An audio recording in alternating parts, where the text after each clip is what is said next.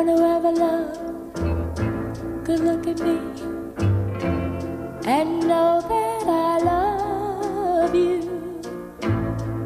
Anyone who ever dreamed could look at me and know I dream of you, knowing I love you so. Anyone who had a heart would take me in his arms and love me too. You couldn't really have a heart and hurt me like you hurt me and be so untrue. Power Ballad Friday. Well, it's a sort of power ballad, is it not? Just one of many hits penned by Burt Bacharach, just one of many.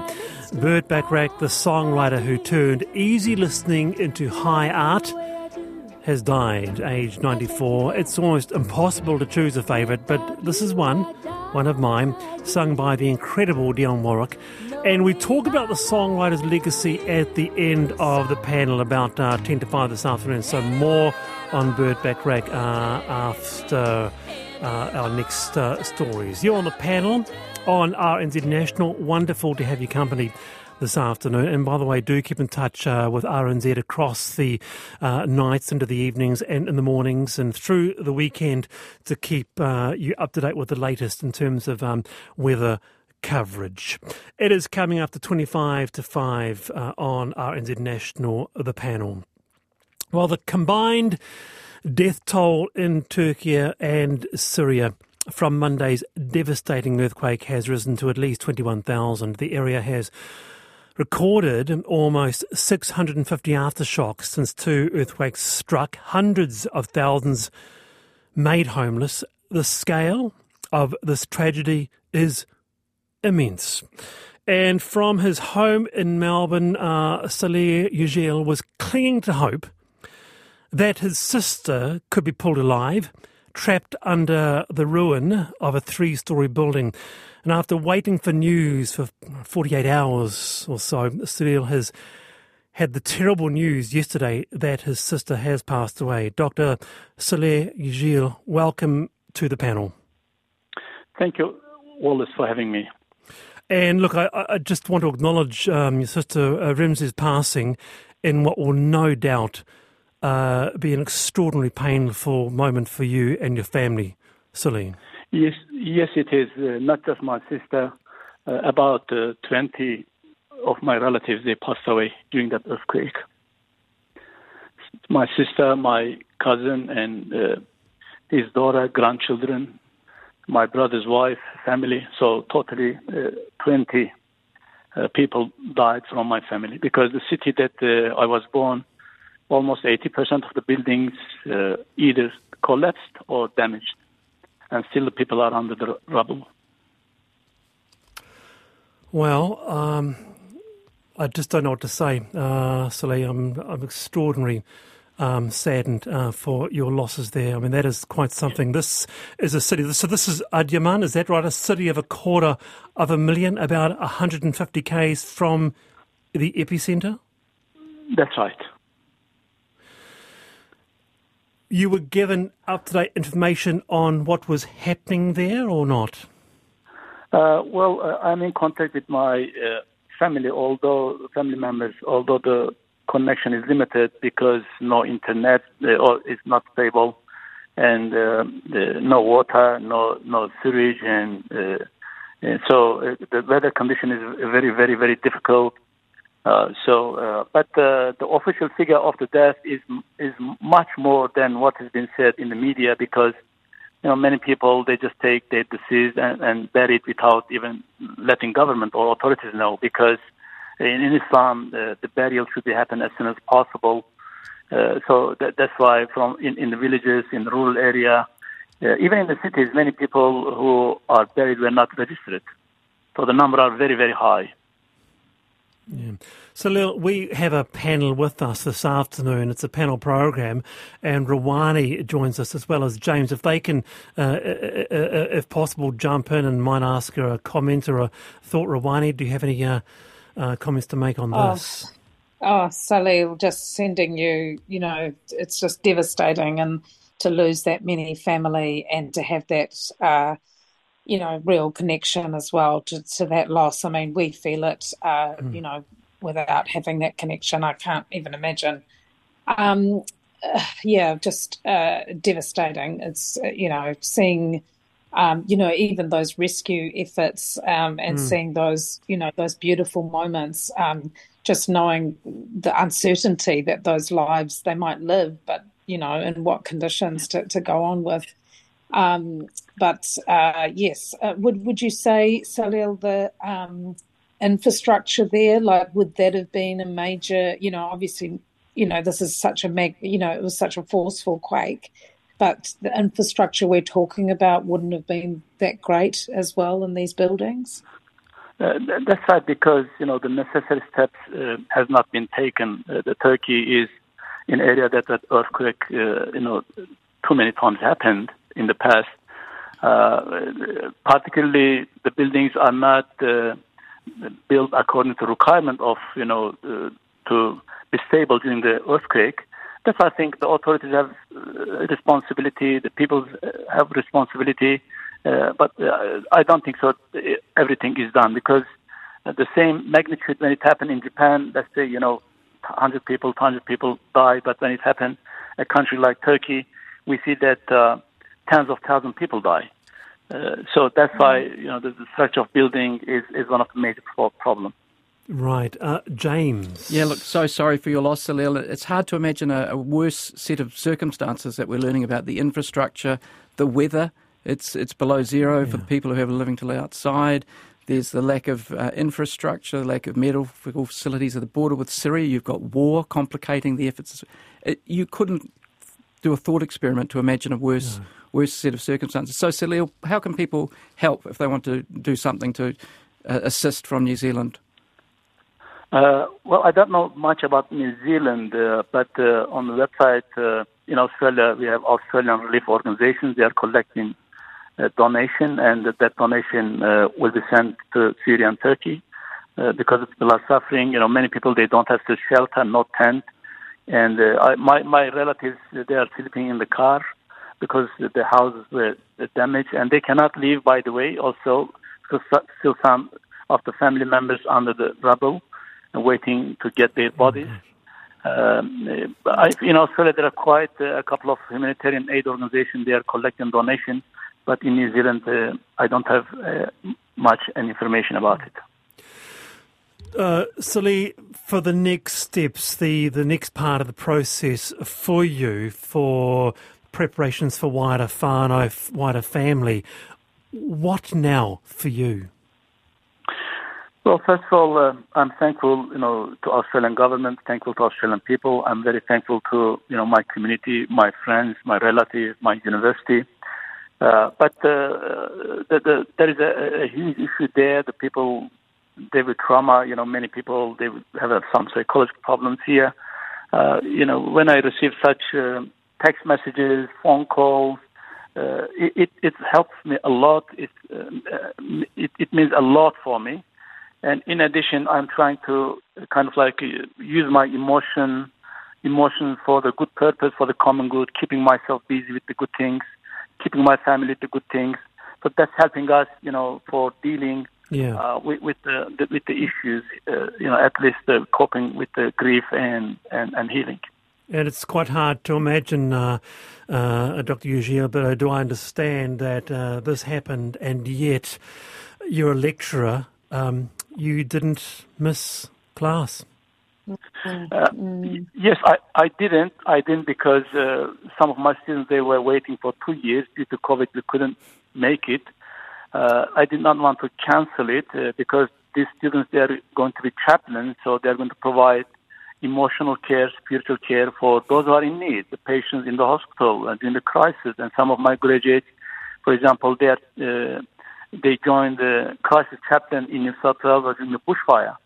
So that's why I did not want to, delay my course. But I'm thankful to my students. They also provided me a lot of help. I think one of the the best therapy for me, it was be with them and teaching and learning from them.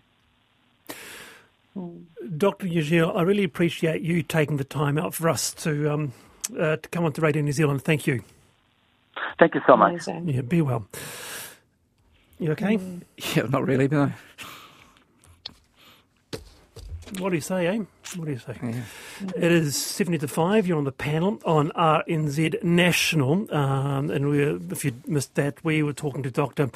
Salih Yucel, who was clinging to hope that his sister would be put out of the rubble, but no, she and 20 family members have passed away in the city of Adıyaman in Turkey. You're on the panel on RNZ National, covering many issues this afternoon. Now to this, we go back to this because it got a big response to this. Earlier in the week, we got a lot of feedback from panellist Simon Pounds, I've been thinking, on childcare during the school holidays. If you took, just for this last 9 weeks, two working parents' entire allocation of annual leave, it wouldn't, and put them end on end, you wouldn't get just this one lot, and then there's still, at least 3 more two-week things coming. So, yeah, I don't have a solution, but I'm just wondering, how do people manage? Is anyone working on this? And not to mention how expensive holiday programs can be. So it's been one of the most talked about topics on the panel, and someone who is working on a solution is Dr. Alan Joan Nelson, who's behind the work school hours concept. Dr. Nelson, welcome. Thank you. Thanks very much. Yeah, pleasure. And something really jumped out at me.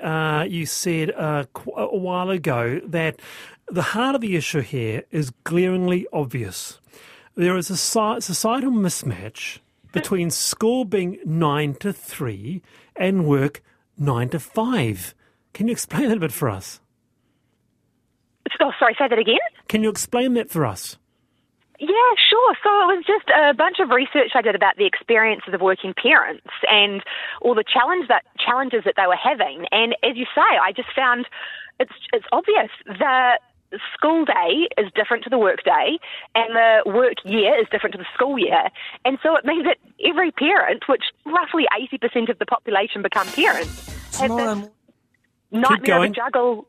I was going to say they have a nightmare of a juggle after school every day and every school holiday period. And I think we can do better. So what's the solution that you're proposing? Yeah, sure. So I believe the idea behind #WorkSchoolHours is looking more at outputs. So instead of the inputs or hours that people do, we focus more on the outputs that we want them to deliver. And we also focus on giving them as much flexibility as possible to do their job and do it well, but do it in and around their other commitments, which could, of course, include children. And so what I've found is that there's a lot of, for example, part-time workers who are on a part-time contract, therefore being paid less, but they're still actually delivering the same workload as their full-time colleagues, proving that you can actually make some improvements in productivity when we focus more on the outputs as opposed to the time.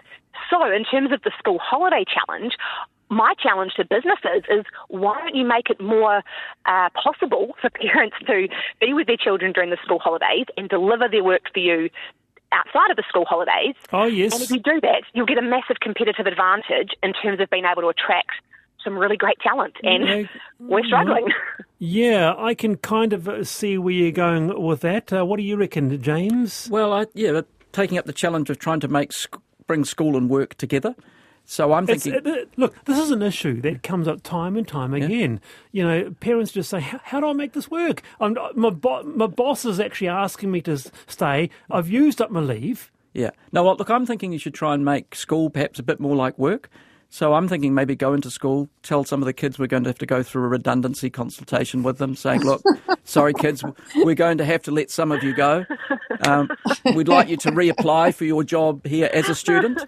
We may be able to keep you on. Just get them prepared for what's next. Alan, James is not just a lawyer, he's also a comedian, and a jolly good one. He's a really good one. Good on you, James.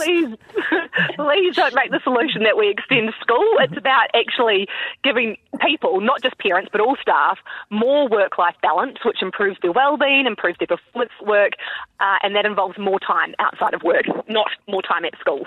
Yeah, Ruwani? Well, being not without children, I love school holidays because it means that driving to and from work, etc., is a whole lot easier because the traffic in Auckland is horrific during school terms. Yes. So I'm a big fan of the holidays. I just feel and have always felt that our school holidays are sort of tied to the Northern Hemisphere and the Christmas holidays and all of that, and I feel we're totally out of whack. I think kids and families miss out on the best part of summer when they're back at school in a hot classroom, and I think all of that needs to change as well as being more flexible. So, Alan? Controversial. What do you reckon, Alan? Yeah, so I guess I'm not the expert in terms of when is the best time for the school holidays to be. I think education experts should determine, when is the best time for children to learn and then set the timetable around that. But what I am saying is that organisations, if they want a competitive advantage to attract really good talent, if they want their staff to improve their well-being, they should do far more to make it possible for parents and even staff that are not parents to tend to their outside of work commitments. Yeah, okay, serious point. For lots of organisations I've been involved in, it's walking the talk on flexible work hours. Lots of employers say that they provide flexibility for employees 4 days a week, working around the hours, but that needs to be substantive. Lots of times you hear that talk, but actually the demands on the employees become the same as if it's a full-time position or not flexible. So great idea, but the employers have to do their bit to make it work. Alan? Yeah, they absolutely do. I mean, there's lots of companies that have flexible work policies that's kind of lip service, and then people then effectively get sort of subtle or covert disadvantages if they actually take advantage of those policies. But I've now been working with quite a few organisations who are adopting these types of policies, and they've been talking to me about the commercial benefits. So on my website, which is my name, Ellen Jo Nelson, the tab #WorkSchoolHours has got some case studies on there now of businesses in New Zealand who are actually operating this way, and it is commercially smart for them to do so. Interesting. So that's #WorkSchoolHours. Dr. Ellen Jo Nelson, thank you for that. Appreciate it. Thank you very much for having me on. I appreciate the opportunity. Now, we had a teacher get in touch. Says, on my drive home yesterday, I heard the comments about how long the school summer holiday break is and the difficulty it presents for parents paying for childcare during this time. While I sympathise, the issue is not about the length of school holiday breaks, but possibly about support for families who are working during holiday time. It should never be about the break being shortened. The holiday time is so necessary for the recharging of batteries for students and teachers alike. It is also the only time when major maintenance works can be carried out on school property while staff are off campus. And they've kept on rolling in. This is the #RetroAfternoonTea. Sharon says, vol au vents. Mushroom. Yeah, that's Gotta the one. be mushroom. Beautiful, beautiful. Cheerios, cheese hedgehogs, of course, as we mentioned, and you got the fairy bread, and I think we missed out the fairy bread. We did James. miss out the fairy bread. That was an oversight. Yeah, and one chef got in touch. Said, where is it now? A chef got in touch. I'm a chef by trade, says Tobias, and you cannot go past the curried egg. The curried egg. Absolutely not. Absolutely. No, maybe you can go past it, Ruwani. Well, so hard to eat, Yeah, it's so hard to eat. And smell factor, I don't know. And you've got to have them piping, haven't you? They have to be piped properly. What? They have to be piped, Yeah. Does have to be piped in, yeah. Interesting. It is 8 to 5. You're on the panel on RNZ National. Now, Burt Bacharach, aged 94, has left the building. What do you get when you fall in love? A guy with a pen to burst your bubble. That's what you get for your trouble. I never fall in love again. I'll never fall in love again. A die-hard romantic whose mature style might be described as Wagnerian lounge music, said the New York Times. Mr. Bacharach fused the chromatic harmonies and long Too angular. soon, Wallace. Too soon. I'm quoting the New York Times. Fusing the chromatic harmonies and long angular melodies of the late 19th century symphonic music with modern bubbly pop orchestration, said the New York Times. With us is Dr. Gregory Camp, who lectures at the University of Auckland School of Music. Dr. Camp, kia ora. Kia ora, Wallace. Okay, that's a critic there quoting quite an unusual way of describing his music, but there's something in that. I mean, you've got the, as they say, the chromatic harmonies and the long angular melodies. Musically, that's right, isn't it? It's totally right. That's really what sets him apart from other songwriters of his generation. He was very adventurous with his form and with his melodies and with his harmonies of the songs. Because I want to unpack that a bit, because I was thinking about this. Of all great songwriters, be it, Lennon McCartney, they're great, but others, what was his singularity? What was his secret? I was thinking, well, his melodies are quite angular, and they're extremely, extremely tuneful. They are. They're also very long. They kind of spin out phrase after phrase after phrase. They're hard to sing because it's hard to find a place to breathe when you're singing them, and they're quite rangy as well. Right. But somehow he manages to combine that ranginess and complexity with tunefulness. So even though we might have a hard time seeing them, we recognize them right away whenever they come on the radio or if they're used in a film or a television show. Amazing. Yeah, Ruwani, are you a fan? Is there a Burt Bacharach? Massive. Yeah. Just, you know, what he did, and him and Dionne Warwick especially. Like, absolutely. They just made beautiful music. One of the great singers of all time, Ruwani. Yes, absolutely. It was like he made those songs just for her, you know. Yeah. I was lucky enough to meet him at a press conference he did, and what would have been about 2008, I reckon. For One News, and it was just, I mean, meeting him was just like, it was like meeting a god, because I just love his music, the music that he put to those movies and just brought them to life, you know, those countless scores. He's a genius, and, you know, thank you for leaving the music, but just another great musician that seems to be leaving our, you know, world at the moment. Gregory? Yeah, I agree with all of that. When I think of the mid-'60s music, I think of him first. He something about his work really calls to mind everything that was going on musically and in society at that time. It's a sort of interesting pocket between the bubblegum pop and the Beatles getting complex, where you start to see complexity coming into it, and his use of the studio is really another thing that sets him apart. The way that he layers the instruments and mixes in very interesting ways, so you get new sounds coming out of instruments and new combinations of sounds. James? Yeah, look, I think it's the melody. So I have this theory that if you start saying the song title, if I start saying a song title, you will finish it in melody, or it will go off on your head in melody. If I start saying raindrops keep falling, your brain is already going into the melody form. Or if I say what the world needs now, you'll start. I'm not going to sing because I think people have had enough misery this week. But Wallace, you got the singing voice. Perm, perm, perm. Yeah, if I sing "Birds Will Fall from Sky," listeners will bleed from the ears. But you immediately go to the melody. It just rings straight away. Does James have something there? I'm not quite sure actually if the lyrics came first in the partnership or he wrote the music first. I'm not sure, but I think there was a mix of techniques. Sometimes he came up with the melody and then later put the words to it. But that's another good point. I think the New York Times review, or obituary, I should say, where it likens him to Wagner is kind of right. But really the classical composer that I would find a similarity with is Leos Janáček, who did similar things with the Czech language in his setting of text that Bacharach does with English. Amazing. That's my hot take on it. We can't really, it's unfair, isn't it, to pick a moment in Bacharach's life, a song, if you will. But is there something, a motive, a hook, a melody, Gregory, as a musicologist that stands out for you?